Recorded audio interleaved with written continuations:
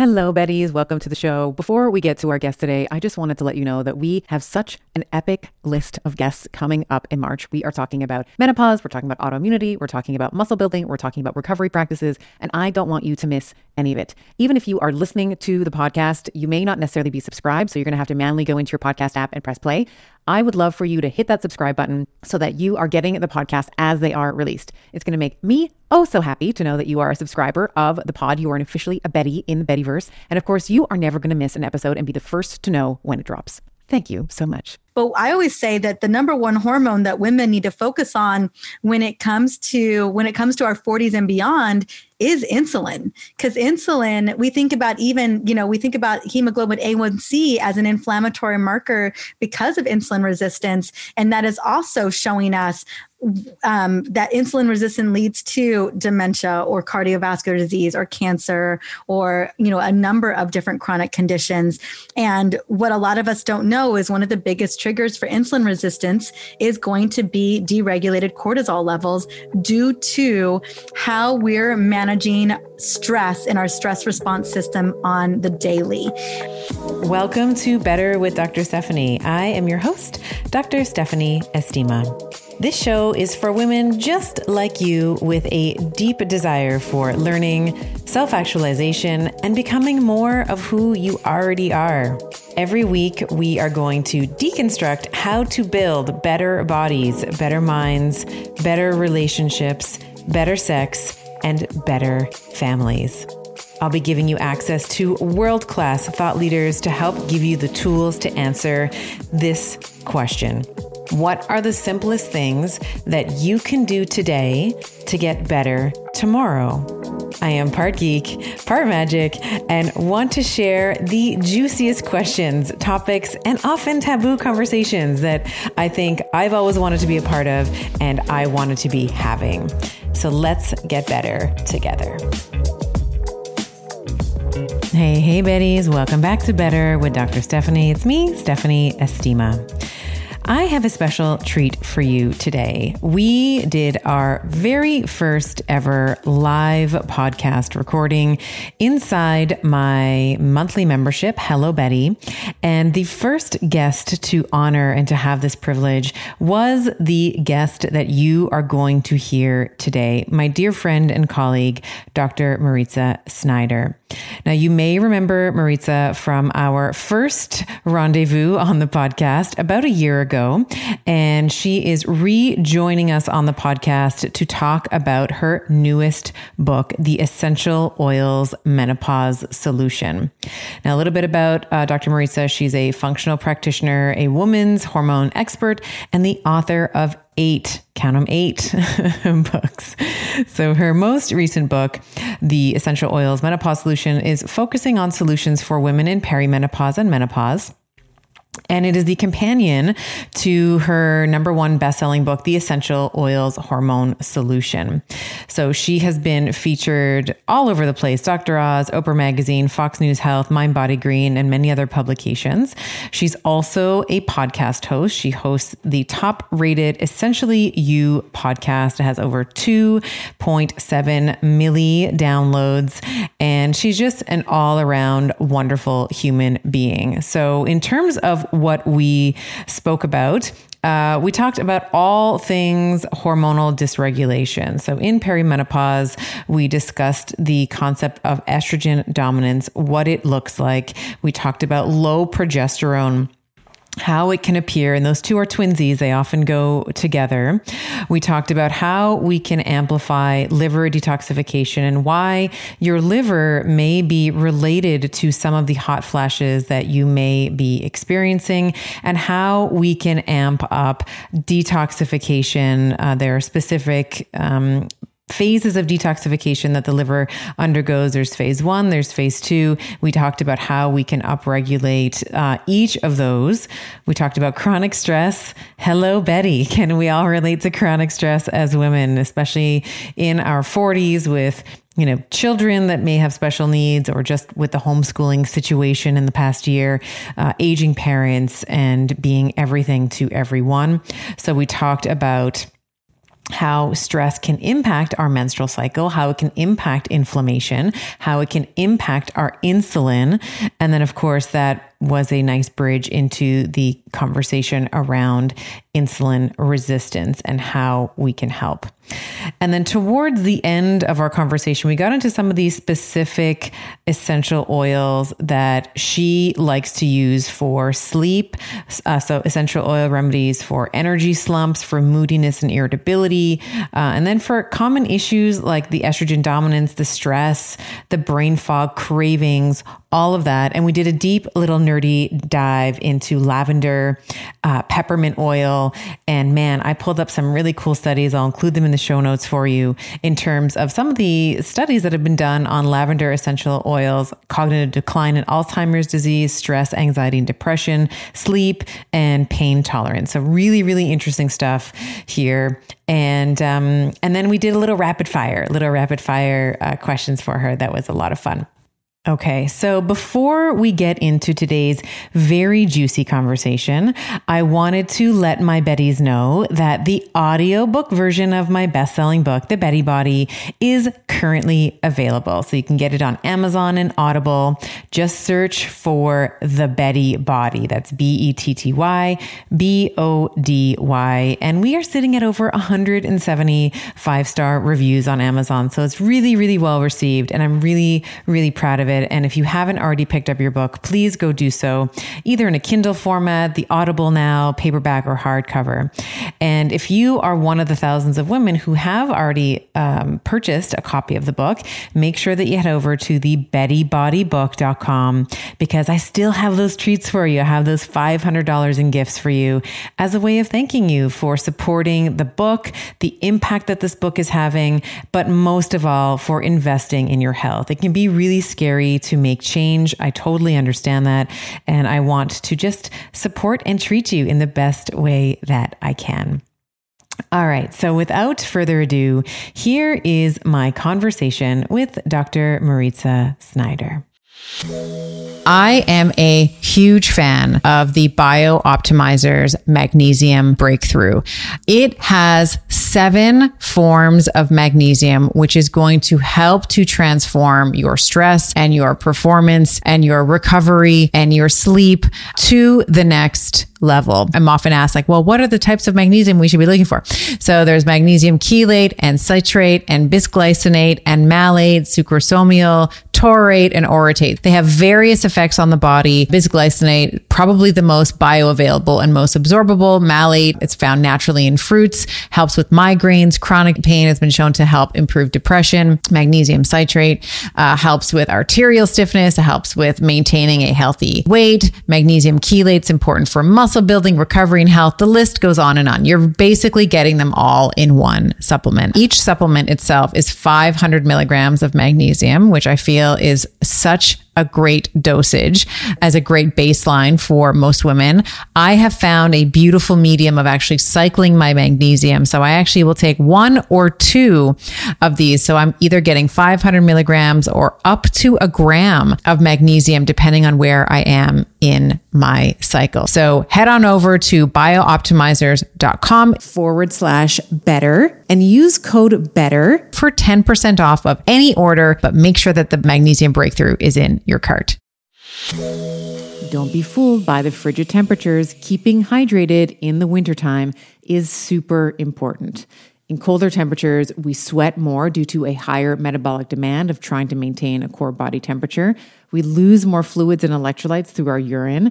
We lose more water through respiration and just general breathing. And our skin dries out in the wintertime as well. We are a ski family, and over this winter, we have been using Elementi's chocolate medley. The chocolate chai is absolutely incredible with some boiling water, a splash of milk, and my kids love the chocolate mint with some hot water. This is our après-ski. We cozy up with Element hot after hours on our cross-country trails. Now, for a limited time, you too can get the Element Tea chocolate medley and enjoy them hot, as I have been doing, with this exclusive insider bundle for you. When you buy 3 boxes of any flavor, it doesn't have to be the chocolate, it can be any of the flavors that they offer, you are going to get the 4th box free. If you head over to drinkelement.com/Dr. Estima, you'll see that exclusive offer at the bottom of the page. That's drinklmnt.com/DRESTIMA. And tell me which of the chocolate melody you love the best. All right. So we are doing something really new and exciting for this episode. We have a live recording of our podcast inside our Hello Betty membership. And I'm thrilled that the person that I'm doing it with is my friend, my colleague, Dr. Mariza Snyder. Welcome back to the podcast. Thanks for having me, honey. I am so thrilled to be here. So we had you on the podcast about a year ago, and we were talking about hormones, and we're going to pick up that conversation again. So we'll make sure that we link out that original conversation in the show notes. But we are going to talk about the hormones that are involved in perimenopause and in menopause. So what's happening, right? What we can expect, how we can prepare, what are some solutions? And then of course, you are sort of the essential oil, goddess. So we're going to talk about, some ways that we can use essential oils as well, in addition to a lot of the, you and I have spoken online and offline about lifestyle modifications, and we're, very much aligned in many ways. So, and I'll also just say that you've written a book. You've written a book on this as well. So the essential oil hormone solution on perimenopause and menopause. And when we release this episode, it will be the week that your book is being released. And that is when? When are we releasing this podcast? The week of April 20th. Okay, so this is coming out April 19th because these interviews drop Monday. on the Yep. on the Monday. All right. So let's actually start. I've had the privilege of reading, having an advanced copy of the book. It's wonderful, and you start the book off with this story that I believe really impact this life event with you and your mother that really impacted your belief around perimenopause, and in many ways the impetus for writing the book. Now you can correct me if I'm wrong there, but maybe you can share with our listeners, with our Betties inside the Hello Betty Club, and of course our better listeners as well, what that was. What was your... Yeah, absolutely. Yeah. Well, it started, I knew my mom had been my mom's whole life. She had hormone issues, and, growing up, and my mom and I have talked at length about this, but it was like a Dr. Jekyll, Mr. Hyde moment. My mom would be at the end of her luteal cycle. She had severe PMS symptoms. And this is in the 80s and the 90s where we really didn't have anything for women. Maybe we were recommending birth control, but I don't even know if we were doing that. Like I really felt like we didn't, as a child, I didn't know what was going on, but my mom would just have these rages, and then she would be back to our mom again. So I knew at the time, I didn't know that it was hormone related. I was just a little girl. And, but as I was growing up into my 20s, when I started having my own hormone issues and struggling with mood issues as well, like I was like, oh my gosh, this feels a lot like what my mom had struggled with most of her adult life. Well, it really came to a head for my mom in her late 40s, like so many women who are navigating what I call stage 2 of perimenopause. And she, at that point, the night sweats had ensued. She was having severe heavy bleeding, where there's a story in the book that we ended up having to they ended up cutting a bunch of it, but she went through 30 pads one day, or 30 tampons, and flushed them all down the toilet. Had a plumber, and this guy comes out, and he's got like a handful of them. And he's like, do you know there's 30 tampons in your toilet and you don't wonder what is wrong with it? Like, just major shamed her. It just this horrible moment. And what was she going to do? Like, she was just profusely bleeding because she had severe, at the end, our estrogen levels are up and down all over. She probably had, severe estrogen dominance at that point, potentially a fibroid she didn't know about, who knows? And so that was kind of that moment of enough is enough. Went to a OBGYN was prescribed synthetic estrogen and no progesterone, just synthetic estrogen, and proceeded down this spiral where about a month and a half to 2 months in, she was having severe depression. She wasn't sleeping throughout the night. She was having a difficult time getting out of bed. And if you knew my mom is like this, just get up, go, just rock star. Like nothing could defeat her. She's such, just an amazing, like the epitome. She's the ultimate Betty. She's the superwoman of superwomen, and so she'd been going through this. She hadn't told me what was going on. She just kind of wanted to manage it herself because I think she had a lot of shame with the symptoms that she was dealing with. She was embarrassed to tell me until one night I get a call at 1 a.m. When like your family calls you 3 times in a row and you're in at 1 o'clock in the morning and you're just like, I got to pick this up. And my mom was, I can't even describe the sound of that. She was so scared. She was having suicidal thoughts. She was in a very severe depression. And she's like, I know it was these, and I know that synthetic hormones don't do this to everybody, but she was like, I know it's the synthetic estrogen patch they have me on. And I was like, whoa, let's go backwards. When did this happen? So we ended up working with her doctors. We got her off of the estrogen patch. We found out she had severe nutrient deficiencies. She was consuming a ton of sugar. Like there were just a lot of things that were going off the rails. She was overworking. And so I put her on my protocol. And within 60 days, she had dropped 25 plus pounds. She was out of the depression. She was sleeping throughout the night. But more importantly, the biggest thing my mom has always wanted from me, she's like, can you hook me up with some more energy? Can you just give me a little bit more energy? It's always what she's been asking for. And I delivered. Fast forward, my mom turned 60 in October. Guys, you have to see this picture of this woman. Like when you put her picture on Instagram, I was like, oh my God, it's like J-Lo. It's like, she is the J-Lo that she's the closest to J-Lo that I know. She was like in cowboy boots, little, like a skirt. And I was like, yeah, this looked amazing. Yeah. She's ran 75 half marathons and marathons. She's a competitive tennis player. She hikes at 4 a.m. She runs half marathons at 4 a.m. and then goes about the rest of her day. I mean, she's just she literally in that moment at 48, 49, I probably had that sense of like, am I ever going to recover? Is this ever going to get better? And here she is 11 years later. And she just in her 50s, just reinvented, just is living her best life, doing the things she loves, rocking her business, and doing it with so much ease and grace and confidence, just really painting the picture for what's possible for any of us as we navigate some of the best years of our life. I love that. Because it's such a story of inspiration, because we all want, I think that we're taught as a society that we need to fear this time. When we are menopausal, then our sexuality is no longer relevant. Our sensuality is no longer relevant. Our bodies are no longer relevant. And we're going to just hate it. There's going to be the hot flashes. And we're going to talk about a lot of those, symptomatic presentations and how we might naturally ameliorate them. But I think that there's generally a societal sort of opinion that menopausal women don't matter. And, you and I have talked about this. I've been on your podcast. I've talked about this. And like, your mom, like I said, is like the J-Lo, like the closest to J-Lo that I am probably ever going to get to, because she reminds me of someone who absolutely refused to accept that.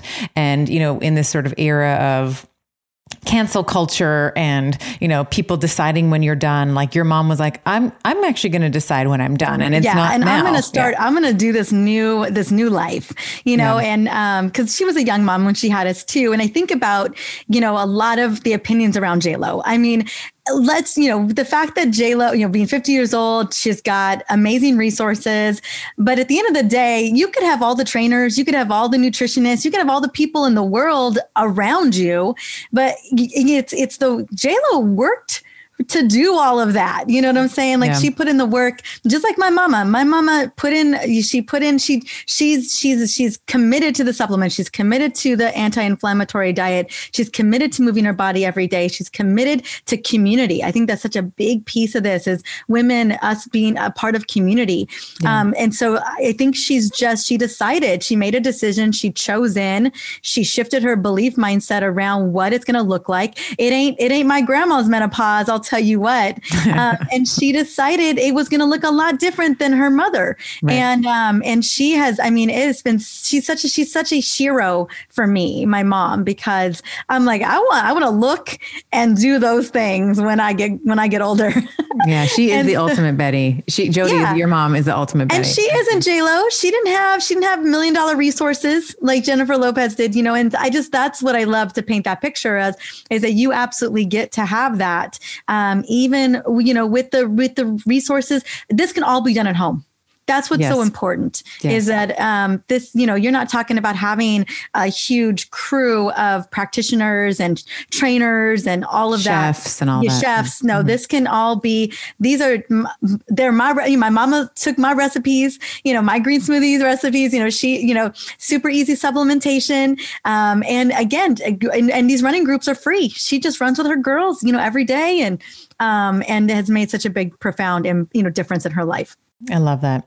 So let's actually dive into some of the hormonal changes that we see in perimenopause. Like there's several, geeky magic carpet rides that I would like to go on with you here. But you mentioned one of them, which was estrogen dominance. And I think when we think about what are one of the easier ones to identify, by nature of the archetype of the bleed and the changes that we see in the period itself, let's start with what might be some of the clues that a woman in perimenopause, and I'll just say that you and I loosely define perimenopause as sort of mid-30s, like mid to late 30s, which I know is aligned with, I think you talk about it at 35, 36.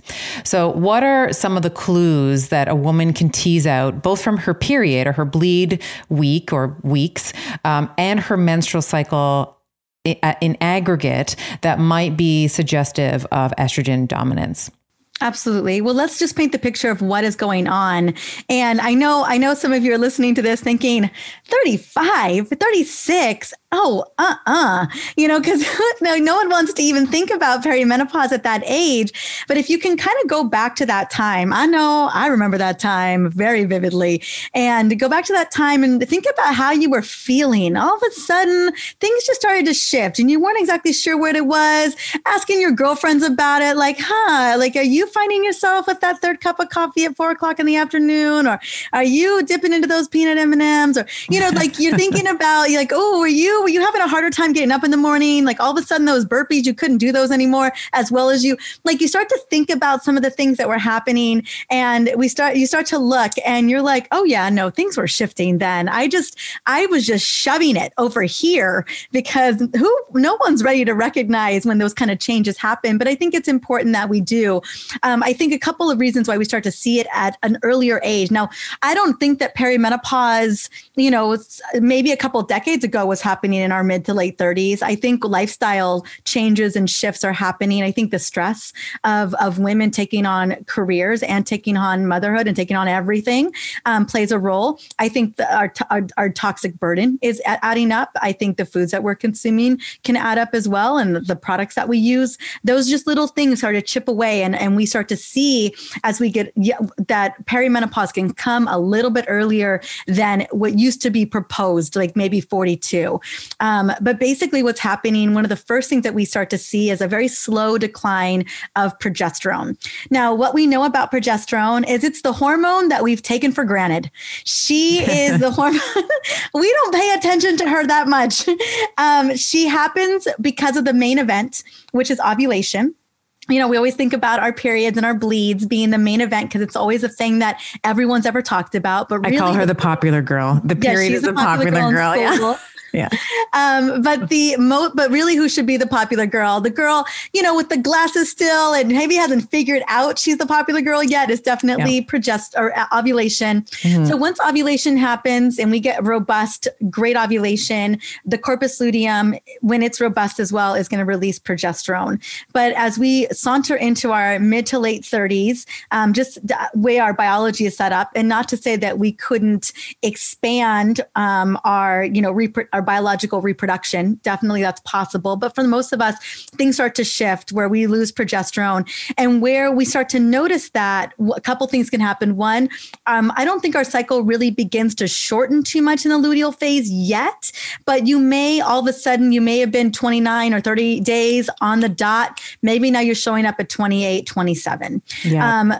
All of a sudden symptoms, maybe you start to really notice those PMS symptoms. Maybe you're noticing a migraine the day of your period, the day before your period. Maybe you're noticing your breasts are just a little bit, they feel tight, and maybe a little fibrous, maybe a little bit tender.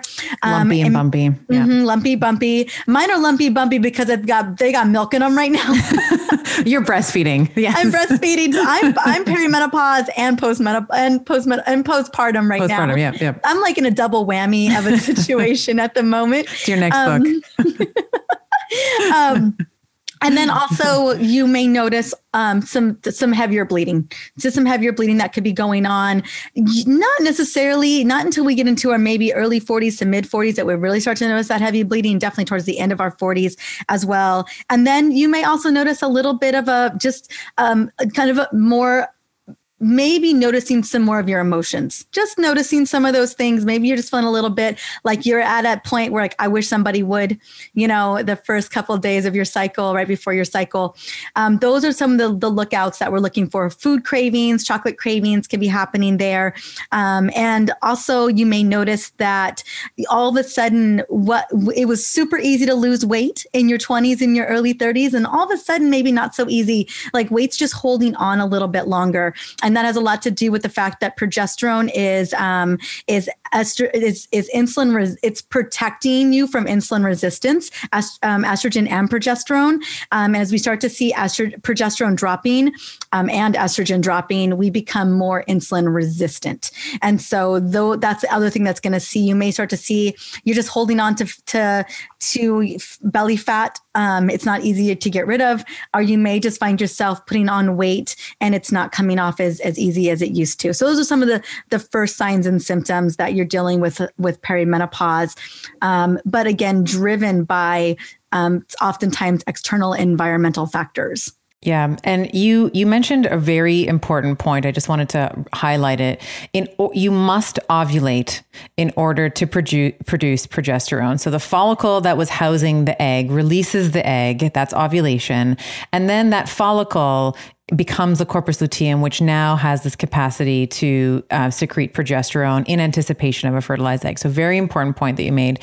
What I noticed personally, and I ran estrogen dominant for years, was my bleeding. I would see like clotting, like really big clots in the blood in the bleed week. And I would always, when I was going into practice, and I've said this before on the pod, I would have to bring like 2 pairs of pants with me.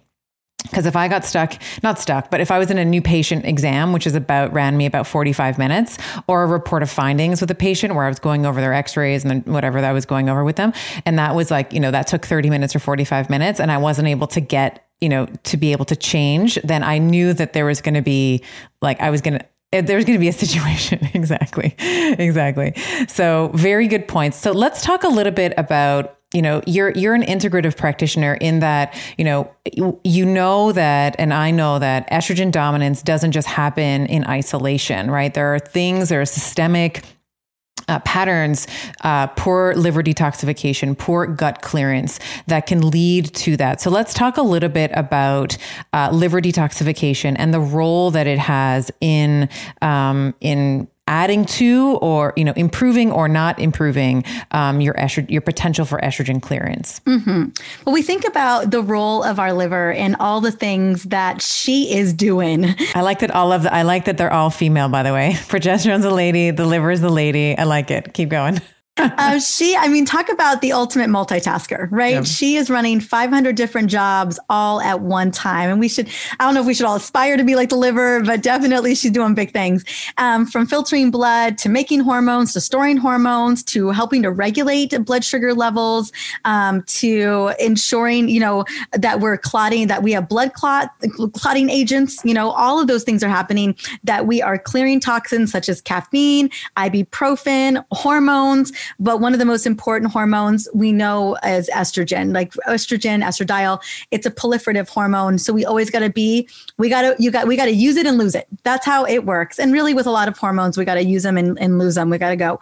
And so part of that big job is our liver. It's constantly moving through and breaking down estrogen. And what happens is in phase 1, right, we have 3 different pathways, but phase 1 oxidizes, phase 2 methylates, and then we head over to the gut, which is phase 3, where our estrobolome comes into play.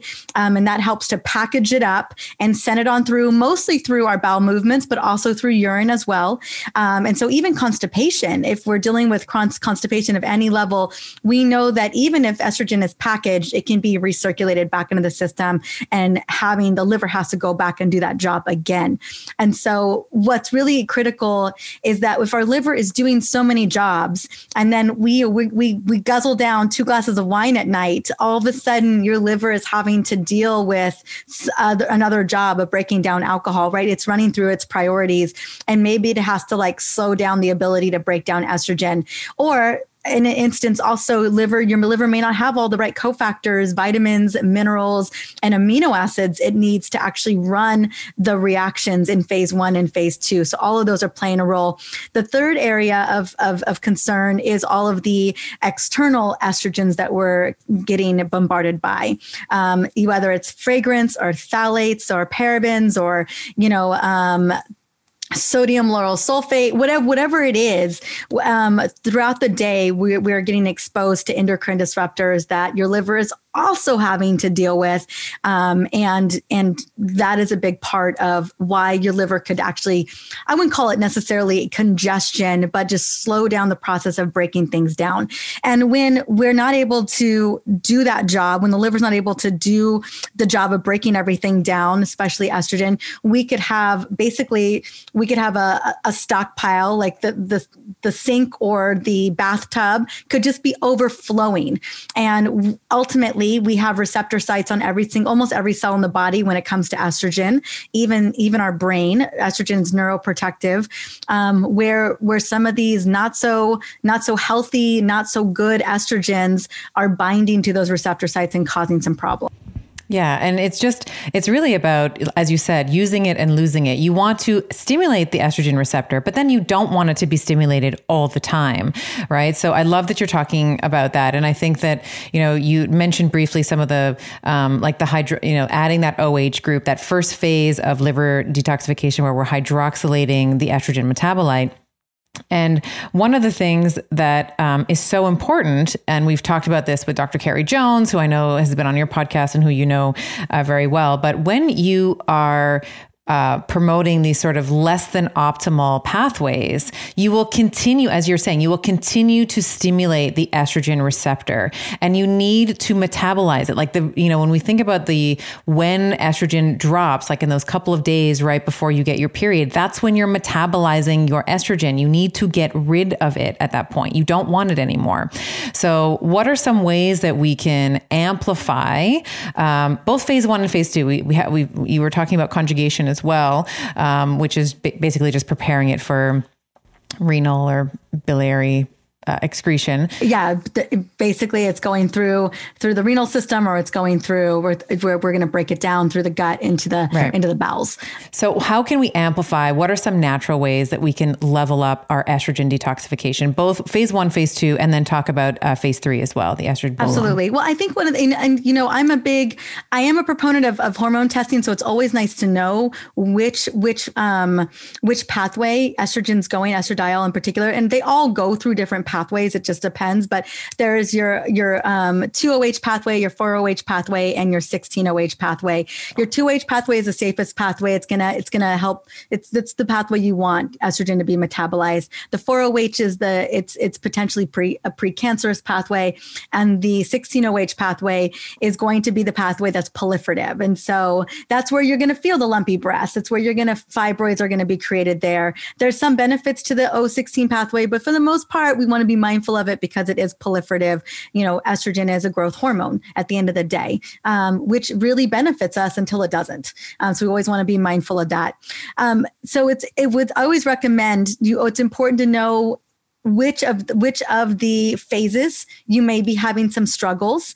But if you're not able to afford it, or you're not able to do that type of testing, or it just feels overwhelming, there's just a lot of things that you can do anyway. So one of the things I always recommend, even starting your morning with a liver supporting, gut supporting detox water, water with lemon, a little bit of apple cider vinegar, maybe some cucumbers, some mint, just something, being able to kind of support the gut, kind of get it primed and prepped, the gut and the liver, just starting your morning. It'd be the first thing I would do, is just giving your liver and your gut some water. And definitely you can make it a little bit of a detox water to kind of get it set up for success. Or just other things water is boring. I just need to flavor my water. You got to flavor it up. I got to have lemon. There's some benefits to flavor too. There are definitely some benefits to flavor. I love water, so it's not a hard thing for me to do, to just drink plain water. But who doesn't want to give your body all the big benefits if it can? And it's so simple to do. The next thing you want to look at is looking at nutrient deficiencies. I would say the majority of us are. If you're someone who is saying things like, what, I got to go, I'm super busy, I've got a lot going on. When you have any conversation with anybody, it's a good chance that you're in a stress response mode. And we burn through nutrients. We burn through key nutrients. Some of the most important ones that are going to benefit your liver and your gut and your hormones too is going to be methylated B vitamins, like all of them, B12, B9, all of it. Choline is going to be huge, not only for the liver, but also for the brain. Vitamin D is going to be huge, especially with supplemental K2. Then what I also would recommend besides that is making sure that you're getting a lot of broad spectrum amino acids, whether that's a protein shake or whether that is your protein at breakfast, lunch, and dinner. There's a lot of different ways to get protein into your diet. So making sure that you have all of your essential amino acids, because without protein, your liver can't do its job. Vitamin C is a big one. Glutathione is huge as well. And then really powerful antioxidants like green tea, the catechins in green tea, resveratrol, turmeric, and the curcuminoids that come from there. Any of these things are going to be beneficial to supporting the liver and supporting your gut. Those are going to be big. Those would be some things to think about. Also, cruciferous vegetables, huge for the sulforain here, making sure that estrogen is going down the right pathway. That's going to be huge. So things like kale and broccoli rabe, chard, collard greens, like whatever that is, whether you're adding it to a green smoothie or you're sauteing it for dinner and lunch, you get in where you fit in. Those are going to be really big. So those would be the focus. And then lots and lots of fiber, especially for your gut, especially for supporting that estrobolome, whether it is resistant starch fiber or you're just getting fiber of any kind. Majority of us, we only get about 11 grams of fiber per day, women in particular, and we should be aiming up to 35 to 40 grams of fiber per day. And we just are super shortchanged on that. And so whether it's adding fiber to a smoothie or making sure that you really step up your greens, you step up your potatoes, you step up even sweet potatoes, maybe it's your nuts and your seeds, whatever, getting where you fit in when it comes to getting your fiber, that's going to really support your gut and support your liver as well. I love that you said cruciferous vegetables because they are basically the anthem of the Estima diet. It's like, you got to get in the cruciferous vegetables. Yeah, like a pound. We're talking, like you have I don't want to alarm anybody. in luckily, each sitting. You can saute a pound pretty easily. And if you break it up throughout your 3 meals, or you put it into, I've always been a big green smoothie girl. And so we put a lot of green leafy vegetables and cruciferous vegetables into our smoothies, just making sure that we're getting, and if you're concerned about your thyroid, you can always blanch these and then put them in your smoothie, or just make sure you're sauteing your veggies. A lot of wonderful things that you can do to make sure that you're getting a lot of those good cruciferous vegetables. If you really want to step it up for your liver, broccoli sprouts are the way to go. You can grow your own broccoli sprouts in your own home, or you can get them at the farmer's market, which hopefully are starting to open again, or at the grocery store. So those are really, really potent. And we know that sulforain in broccoli sprouts have been shown to even, support again, they're very breast cancer preventative. Yes. Yes. And I just to piggyback on what you're saying, whenever you are consuming these sulforaphanes, we know that the consumption of these cruciferous vegetables, which are high sulforaphane containing compounds, they are going to reduce your all cause mortality. Okay. All reasons of death. You said breast cancer, cardiovascular disease, still the number one killer for women. Breast cancer, as you mentioned, it's going to reduce DNA damage. It's going to reduce inflammatory, like there's this NF kappa B pathway, which is very, pro-inflammatory, as you know. So it's a win-win. It's like a win-win. Like you win in all the areas, like the big killers, like cerebrovascular, cardiovascular. It also, like, if that doesn't shine it up for you enough, it helps in lipolysis. Like it helps you burn fat. Yeah. Well, and I think what's most important, we think about all of the, a lot of the chemicals out there are obesogens. And if we don't have a liver really highly functioning, I promise you, if you are a woman and you are past the age of 20, you've got some type of liver compromise, right? Yeah. It's just your liver is just having to work so hard. And so anything and everything that we can do to support the liver is going to be huge. But you think about when you're eating things like broccoli sprouts or cruciferous vegetables, all of the benefits, not only is the gut microbiome getting so much benefit from that, right? That you are all the fiber, making sure that you are moving bowel movements through, which is so critical, not only for the health of your colon, but just moving out excess hormones, moving out excess toxins, huge there, and also helping to stabilize insulin levels. We know that that's happening there, but also we think about these foods as being so anti-inflammatory. Like there's side benefits across the board. So by supporting your liver and your gut with getting the right nutrients, eating a lot of green leafy vegetables, making sure that you are getting enough water every single day, you are reversing most and all inflammatory conditions that you can consider, whether it's cardiovascular disease, it's an autoimmune condition, whether it is dementia that you're concerned about, or type 2 diabetes that you're worried about. The recommendations that I'm making here that we're talking about estrogen dominance, that's how this whole conversation started. There are a million side benefits that you're going to gain from this. Your brain's going to work better. You're going to have more energy.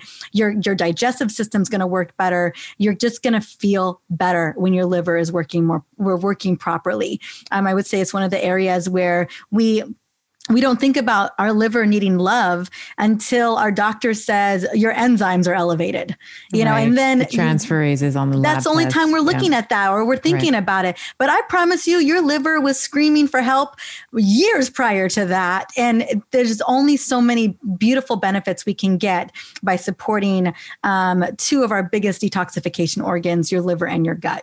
Yeah. I am incredibly bullish on sauna as a therapy for recovery, heart health, and overall aging well. I personally decided on an infrared sauna from Sunlighten because of the range of far wavelengths and near infrared wavelengths that it offers. Saunas help with detoxification and rejuvenation to rid your body of toxins. It helps with heart health by improving circulation, reducing blood pressure, and helping keep the arteries supple. It helps with muscle recovery by easing the tension and soreness to recover faster. And of course, stress reduction. With the warmth and the relaxation of sitting in a sauna, it's crucial for hormonal balance and achieving a state of well-being necessary for a strong physique and a strong mind. If you visit sunlighten.com/better and use code BETTER to get a discount. That is Sunlighten, sunlighten.com/BETTER and use code BETTER at checkout. And let's talk a little bit about chronic stress. You've brought it up a couple times now. I think it's an important consideration when we're actually talking about estrogen dominance. And you are really a subject matter expert here. And I think that most of us, we like to discount the physiological consequences of stress. Like what we think stress is like this red-faced, screaming, pulling their hair. That's like the stressed out person. When for women, of course, we have a very unique and separate stress response, number one. But number two, if my life is falling apart and you come to me and you say, "Hey, Steph, how are you?" What is the 99% of the time I'm going to say, "I'm fine. I'm great. How are you?" Even though in the background, things are just, it's all chaotic. Right.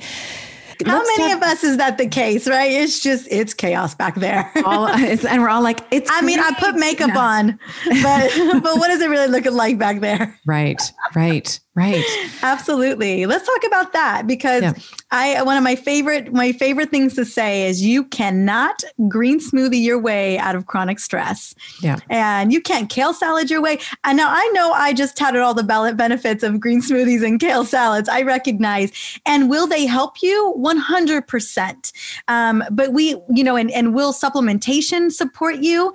Can you give back to your mitochondria because your mitochondria is actually the one that's making cortisol? Yes, you can absolutely take the alpha lipoic acid. You could take the acetyl L-carnitine. You can take the CoQ10. I can keep naming all the things that your mitochondria needs to function. But at the end of the day, if you're constantly in a state of triggering up the stress response system, you're going to constantly continue to keep depleting. Yeah. And we know that one of the biggest hormones involved, cortisol, is going to have a profound impact on so many other hormone systems inside of the body, including estrogen dominance. Absolutely. I think one of the things that a lot of us don't know is that we think about cortisol, we think about the survival hormone, which yes, it is. But then one of the number one jobs of cortisol is to regulate insulin. And when we have a situation where cortisol isn't working proper, like when it's overly, we're just firing it off over and over and over again, you are then firing off insulin over and over. So we're constantly crying wolf. And what we know, not to say that I'm not concerned about liver function and what happens with the liver and the gut when it comes to inflammation. But I always say that the number one hormone that women need to focus on when it comes to our 40s and beyond is insulin. Because insulin, we think about hemoglobin A1C as an inflammatory marker because of insulin resistance. And that is also showing us that insulin resistance leads to dementia or cardiovascular disease or cancer or, a number of different chronic conditions. And what a lot of us don't know is one of the biggest triggers for insulin resistance is going to be deregulated cortisol levels due to how we're managing stress in our stress response system on the daily. And what we don't recognize, I think, Stephanie, what you said is that anytime we find ourselves kind of like that, like we just get a text message or we're running late to a meeting or something's happening with our family or whatever that may be, the average woman can fire off the stress response system 25 to 50 times a day and just not even know it. And we talked about this. I in my 20s, I was addicted to stress. I leveraged it. I used to call stress my slight edge because that's when I felt that jolt of that little extra something that I could use to get through the rest of my day. And I just kept leveraging and buying against it until I had severe chronic fatigue. And so oftentimes, a lot of us, we're mistaking what we think is that extra something, that little extra energy, that extra jolt that we just got. That's adrenaline, right? And in order for us to have harnessed that adrenaline, we had to fire off the stress response system, the HPA axis, the hypothalamic pituitary adrenal axis. And once we get into a habit of pushing that button, we trigger it more and more and more. And initially we can get away with it. We could potentially get away with it for a decade, maybe even 2 decades. And we can kind of brush off symptoms as, just every day. That's how women are. That's just the way things are for us. But eventually it's going to start to show up. It's going to start to show up in prediabetes. It may show up in an autoimmune condition, or often I see it usually shows up in chronic fatigue and burnout.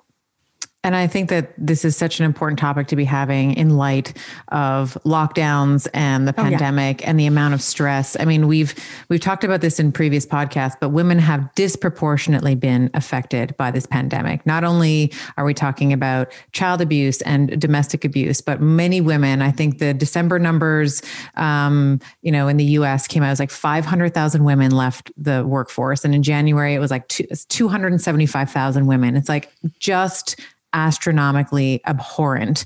And because they had to lockdowns, children, homeschooling. So there's been this, and I'm doing homeschooling. And chronic conditions. And then you layer it on top of like metabolic insufficiencies and metabolic syndrome and some of these potential, if she's sort of creeping towards the estrogen dominant, she has that progesterone that's lowering. And then you throw this like big whammy of a pandemic, you take away her ability to be financially, independent, and you add on all of the stress and this uncertainty, then all of a sudden you've just, thrown gas on a fire, and we start to see this absolute dysregulation, as you were saying, in the HPA axis. Mm-hmm. And you said something really, really interesting, and I just wanted to highlight it. So cortisol is technically a counter-regulatory hormone, meaning it's supposed to it's supposed to oppose insulin, right? But you said, 25, 50 times a day, we're getting these like shocks, like the adrenaline, the boss is bothering you, the child keeps interrupting you,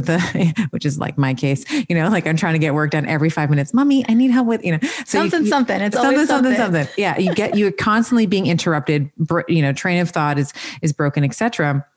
So what happens, metabolically and physiologically is cortisol is like, no insulin. No. We can't bring the glucose into the cell right now. We need to put them in the muscle so that we can fight or flight the the impending threat. Whatever threat that is, but you're not sitting. A physical threat. Right. It's usually you're sitting, your boss sends you an email that, augments your heart rate, your child interrupt, you're not running around, you're not running away from the bear. So as you said, they actually over time, they tend to actually go up and down together. Because cortisol is like, hey, I need the blood glucose just in case. But insulin's like, listen, we're going to die if there's this much blood glucose in the thing. Like they co-elevate. They co-elevate. Exactly. Mm-hmm. So let's talk about let's sort of tie this in with insulin. Solutions.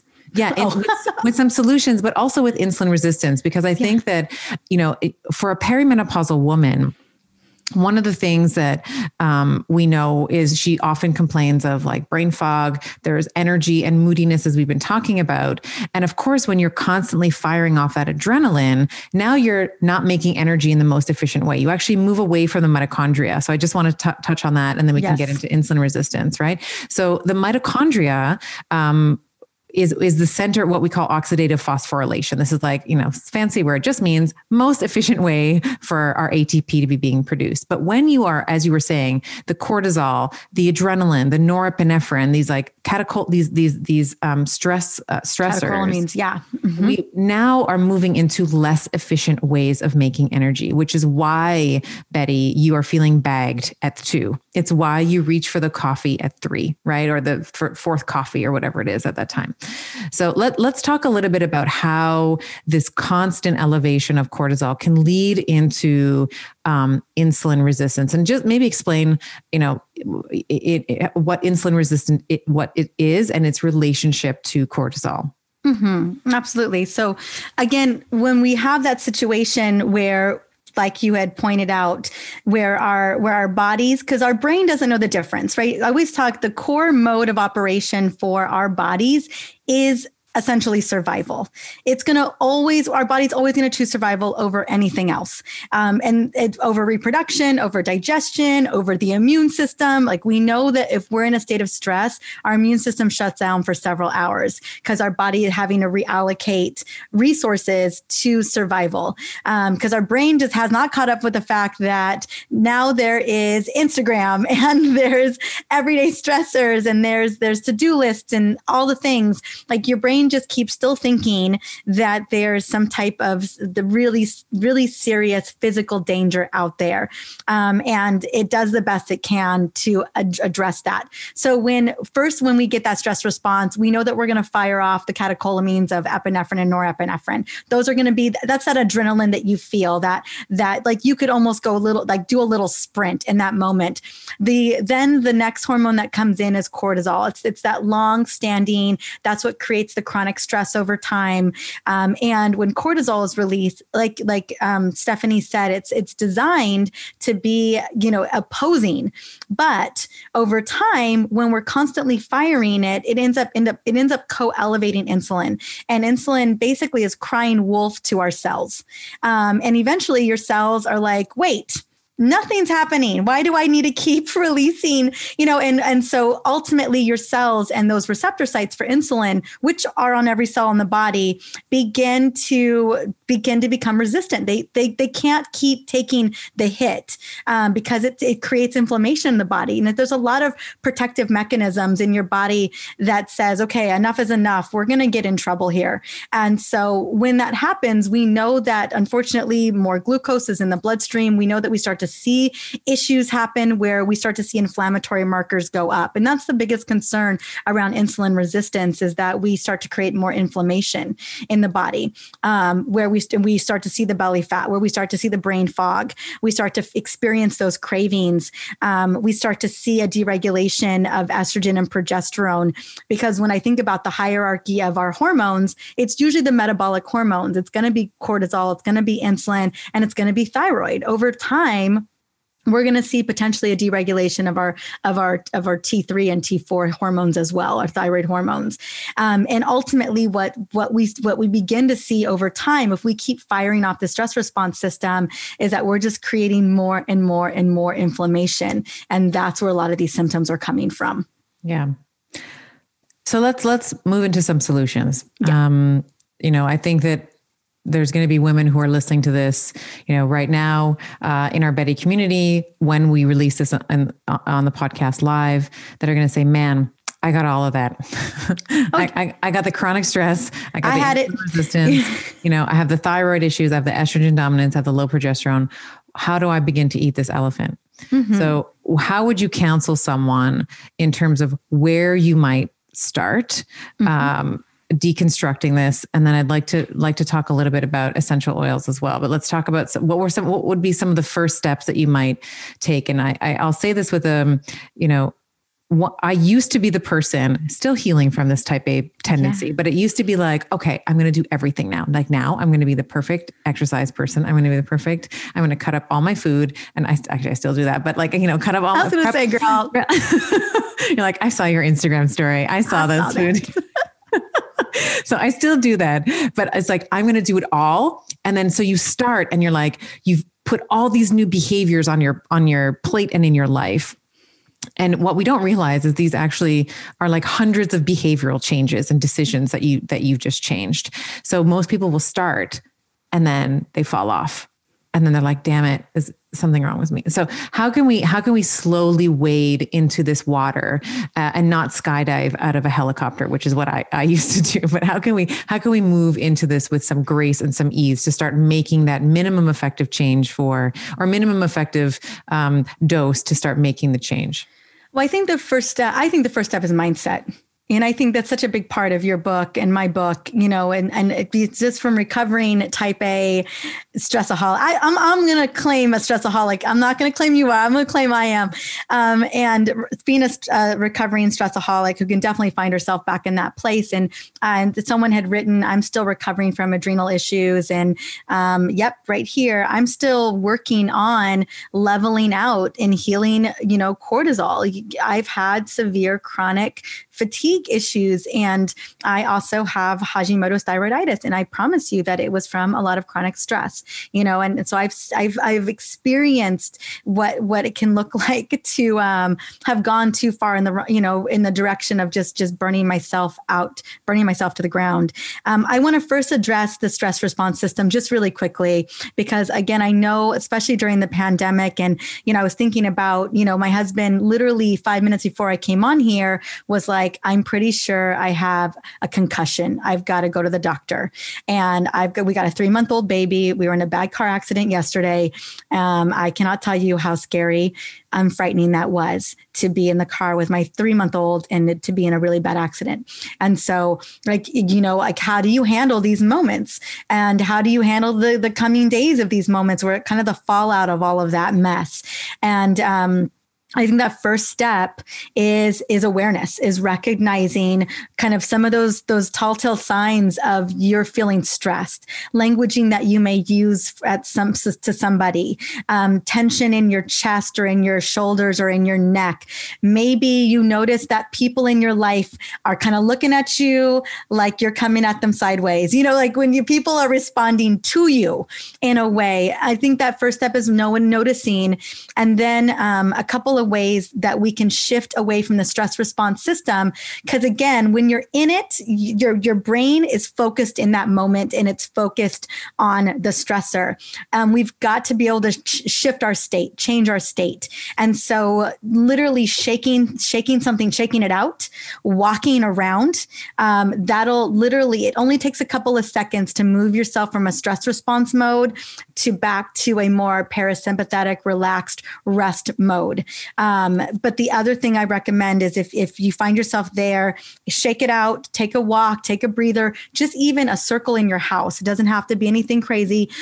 Or the next thing, if you definitely got a couple seconds, is just taking some deep belly breaths, 6 to 8 deep belly breaths. If you have an essential oil like lavender or clary sage or bergamot, we can talk about those in just a second.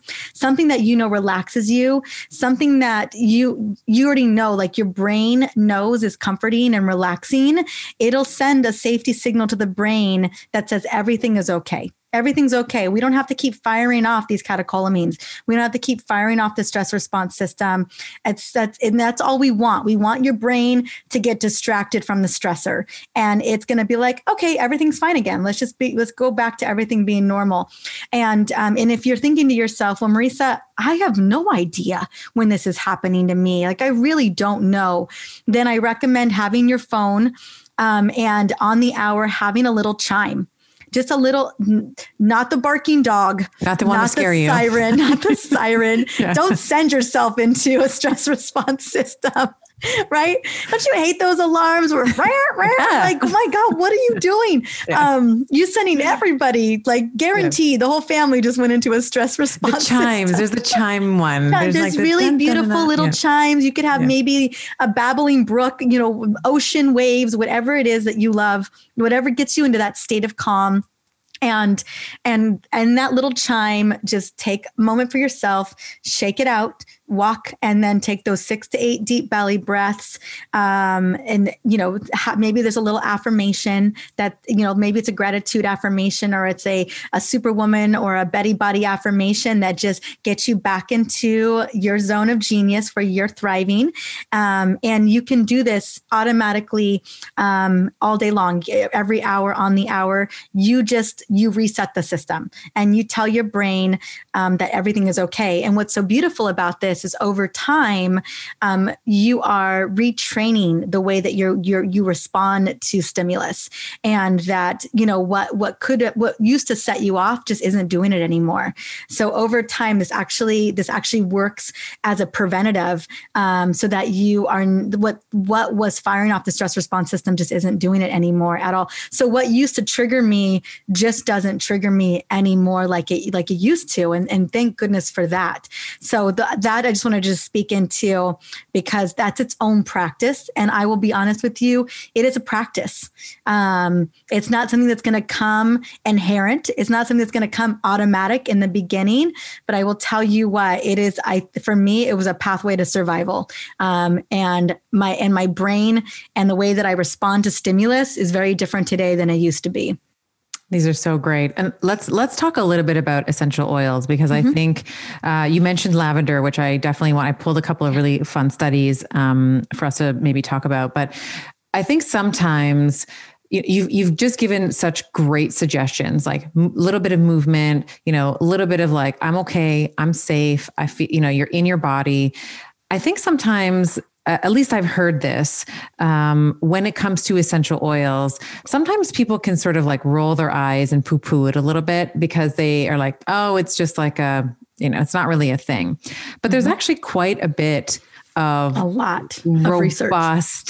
Yes, there is a lot of literature around.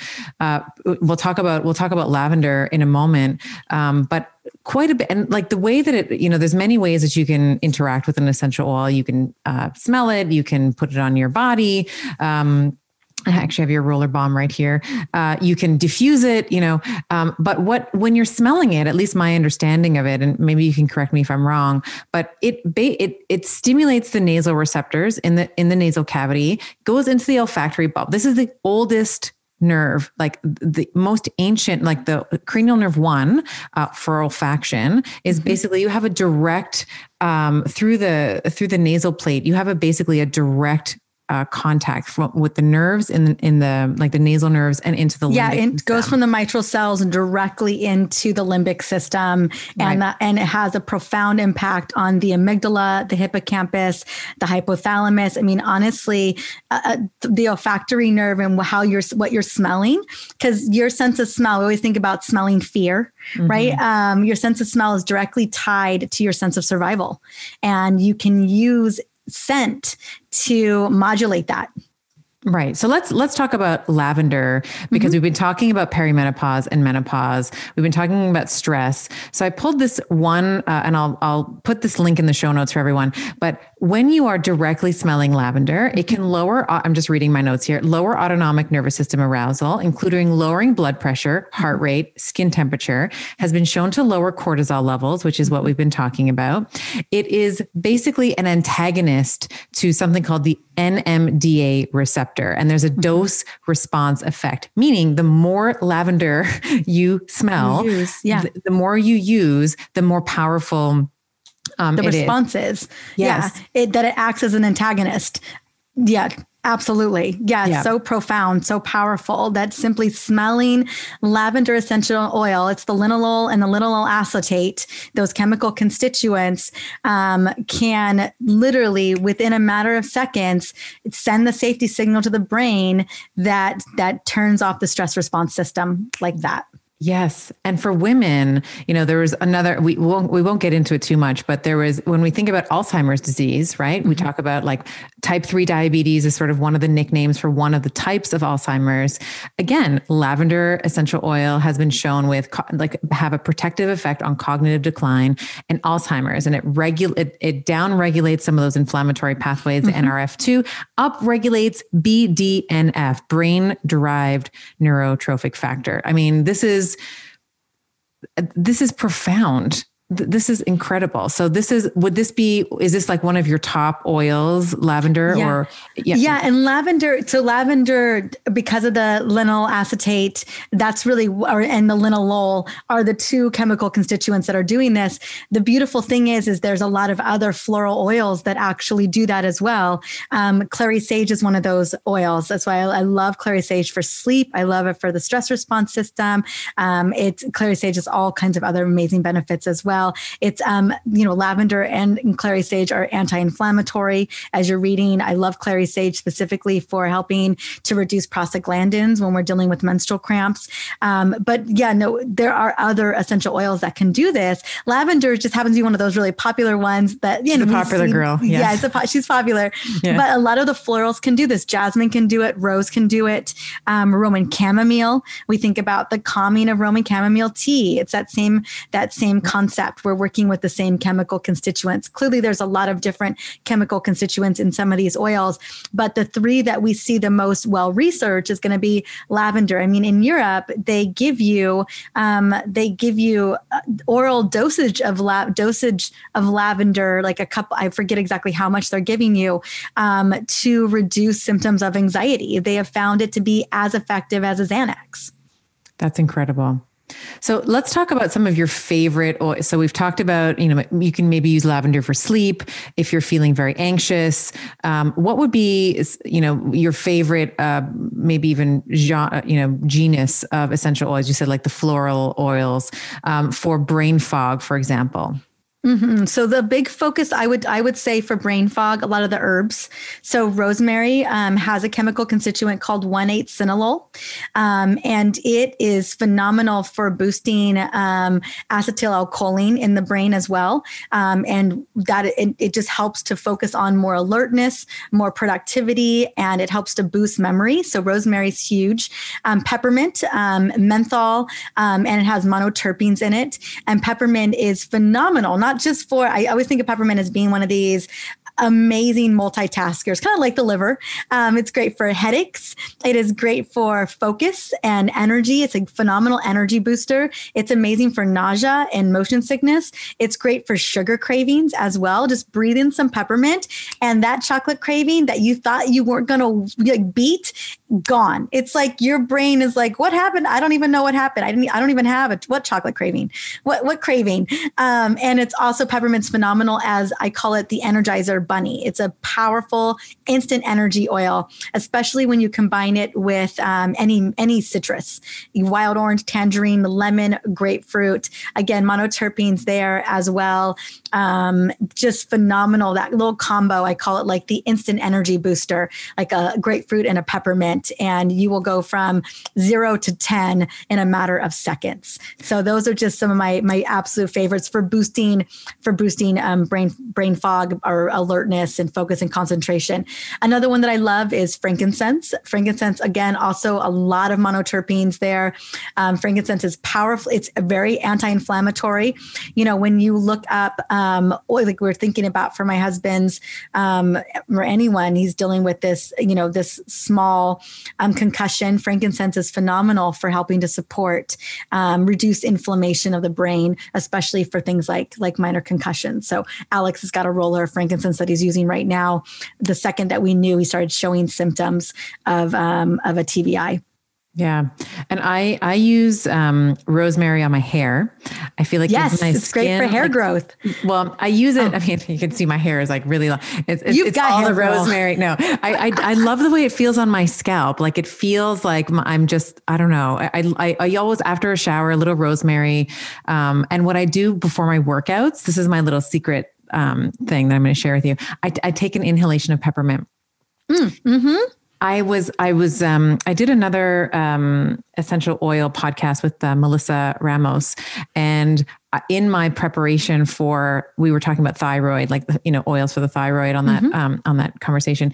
But I found in my research that direct inhalation of peppermint can increase listen to these things. Okay. So it increases your grip strength, your vertical jump, your standing long jump, visual and auditory reaction time, heart rate variability, push-up performance, and it decreased the quarter-mile run time. So these people, after taking, inhalate, I forget the dose. I have the link here for the study, so I can just pop it up. But after inhaling peppermint, their athletic performance generally, like all of these different parameters of athletic performance, were improved.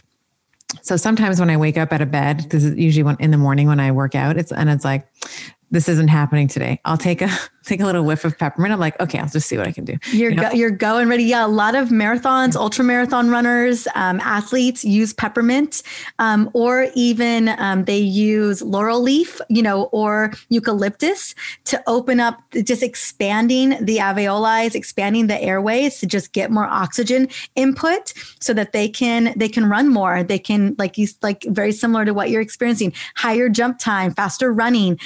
And they'll carry little vials of peppermint and eucalyptus on their runs to kind of give them that little slight edge. Love that. Let's do like a little rapid fire, rapid fire essential oil and essential oil edition.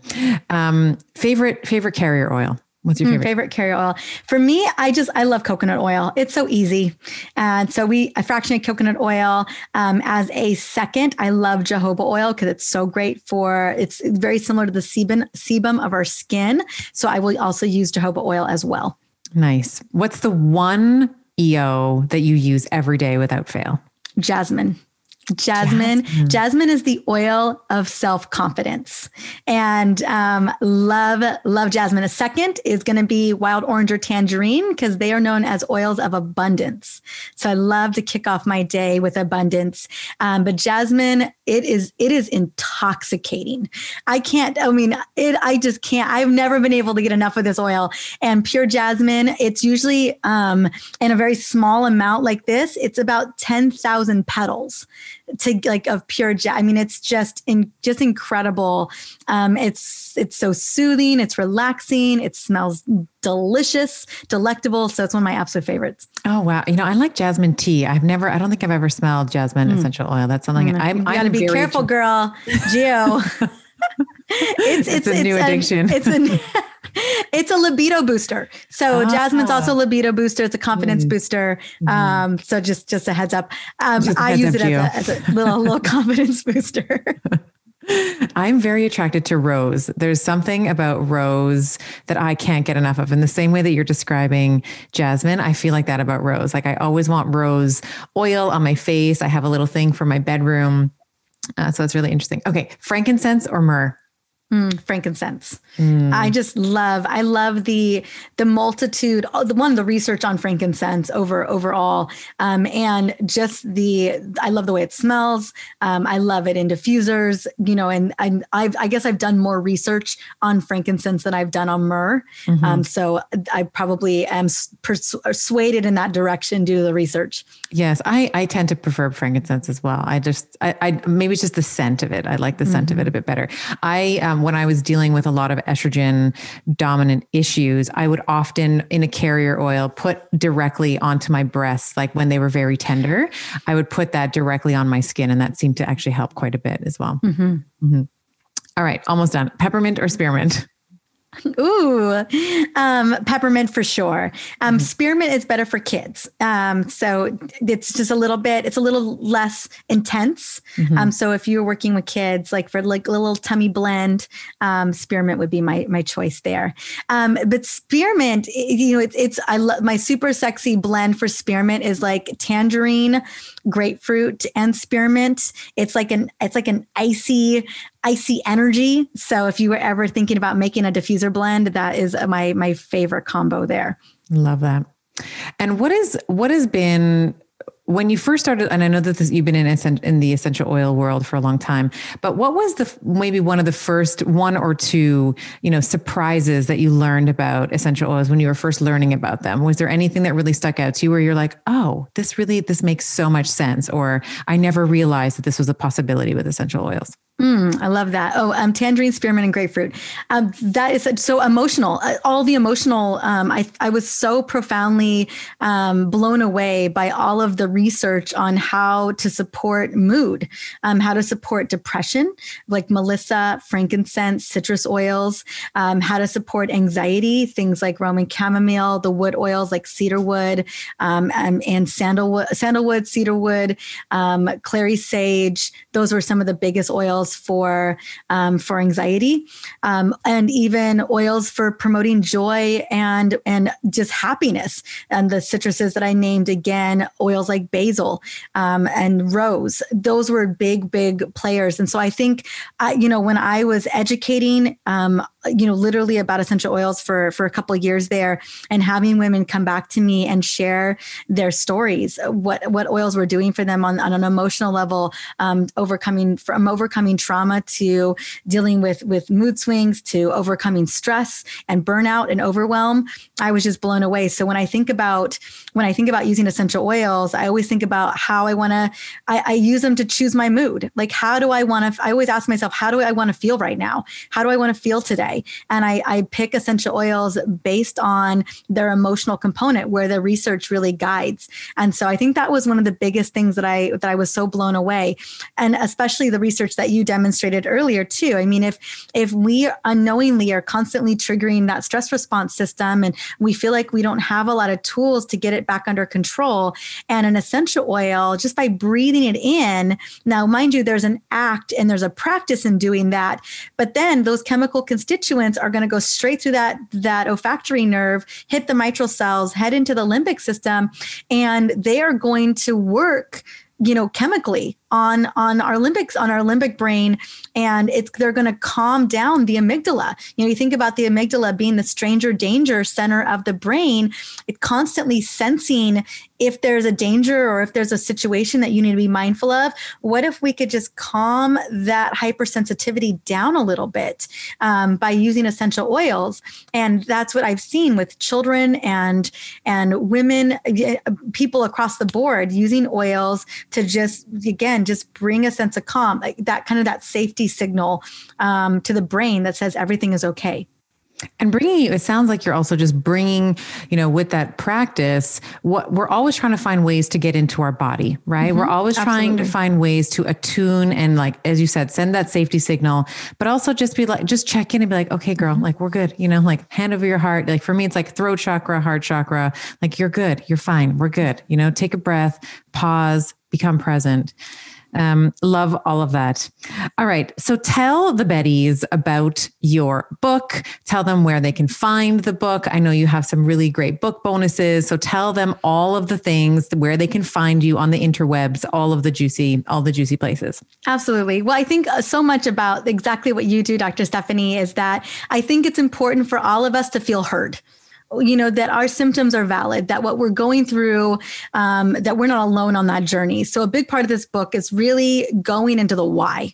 Why is this happening? Why are we dealing with estrogen dominance? Why are we dealing with hot flashes? Why are we dealing with belly fat? Like, why are we dealing with some of these symptoms? What is going on? And what are some of the root causes that are driving it? Because the answer, and I know that's why everyone's here in this beautiful membership, in this beautiful group, is because we're over the status quo of the doctor saying, oh, you're in perimenopause, here's birth control pills. We're over that. Like, no, I want to know why. Like, why am I having this symptomology? So a big part of the book is really diving into the root causes, and then providing not only research-backed supplementation, self-care, lifestyle, essential oils too, all of it's research. I didn't put anything into that I couldn't back up with research throughout the whole book. And then I have a 21-day hormone makeover program that really incorporates the self-care, incorporates beautiful rituals, nutrition, and really kind of helps to heal the gut and the liver. So that's all built into the whole book as well. And again, what I think so much about this journey is, one, we know it's a journey, right? It's not just one and done. Oh, I'm over this. Oh, I can move on. But we also deserve the instant wins. We deserve wins throughout the day. We deserve those check-ins throughout the day. And I think that's really where essential oils come into play, is that I deserve that little reset here. I deserve the energy booster. I deserve the relaxation moment. I deserve that little burst of abundance and joy built into my day all day long. That's where essential oils come into play. But then also, I am building into this beautiful journey that is healing my body. And I know that that's going to take a little bit longer. It's going to be more involved. And so throughout that bigger journey, oils, I feel like, are such beautiful tools for giving us so many of those beautiful instant wins. So that's what you're going to get from this book, is all of that. And they can find the book anywhere. Oh, yeah. So you can find the book anywhere. So Amazon, Barnes & Noble, all over. And I do have an amazing, all these beautiful book bonuses that go with it. There were a bunch of chapters that didn't make it into the book because I wrote a big book. So chapters, you get the bonus chapters on that. I have a 2-hour masterclass that really dives into root causes and really the how-to implement. Because there's a program with recipes, you get a beautiful shopping guide, like just all these epic bonuses that I know women want, like they're designed to take action immediately on, that come with the book. And so I believe we'll have the book bonus link there, so that you can go and do that, grab the book, get your bonuses. So it's a toolkit that goes with the book. I love that. And we will have all of these links in the show notes for you. And then your podcast, essentially, you tell them where they can find you there, and then on the internet as well. Yes. And yes, there is an audiobook. I literally just chose the narrator. I will not be narrating the book. It's not my zone of genius to narrate. And I got a a brand new baby. So I got to be really mindful of my time. But yes, Essentially You podcast is fully dedicated to women's hormone health.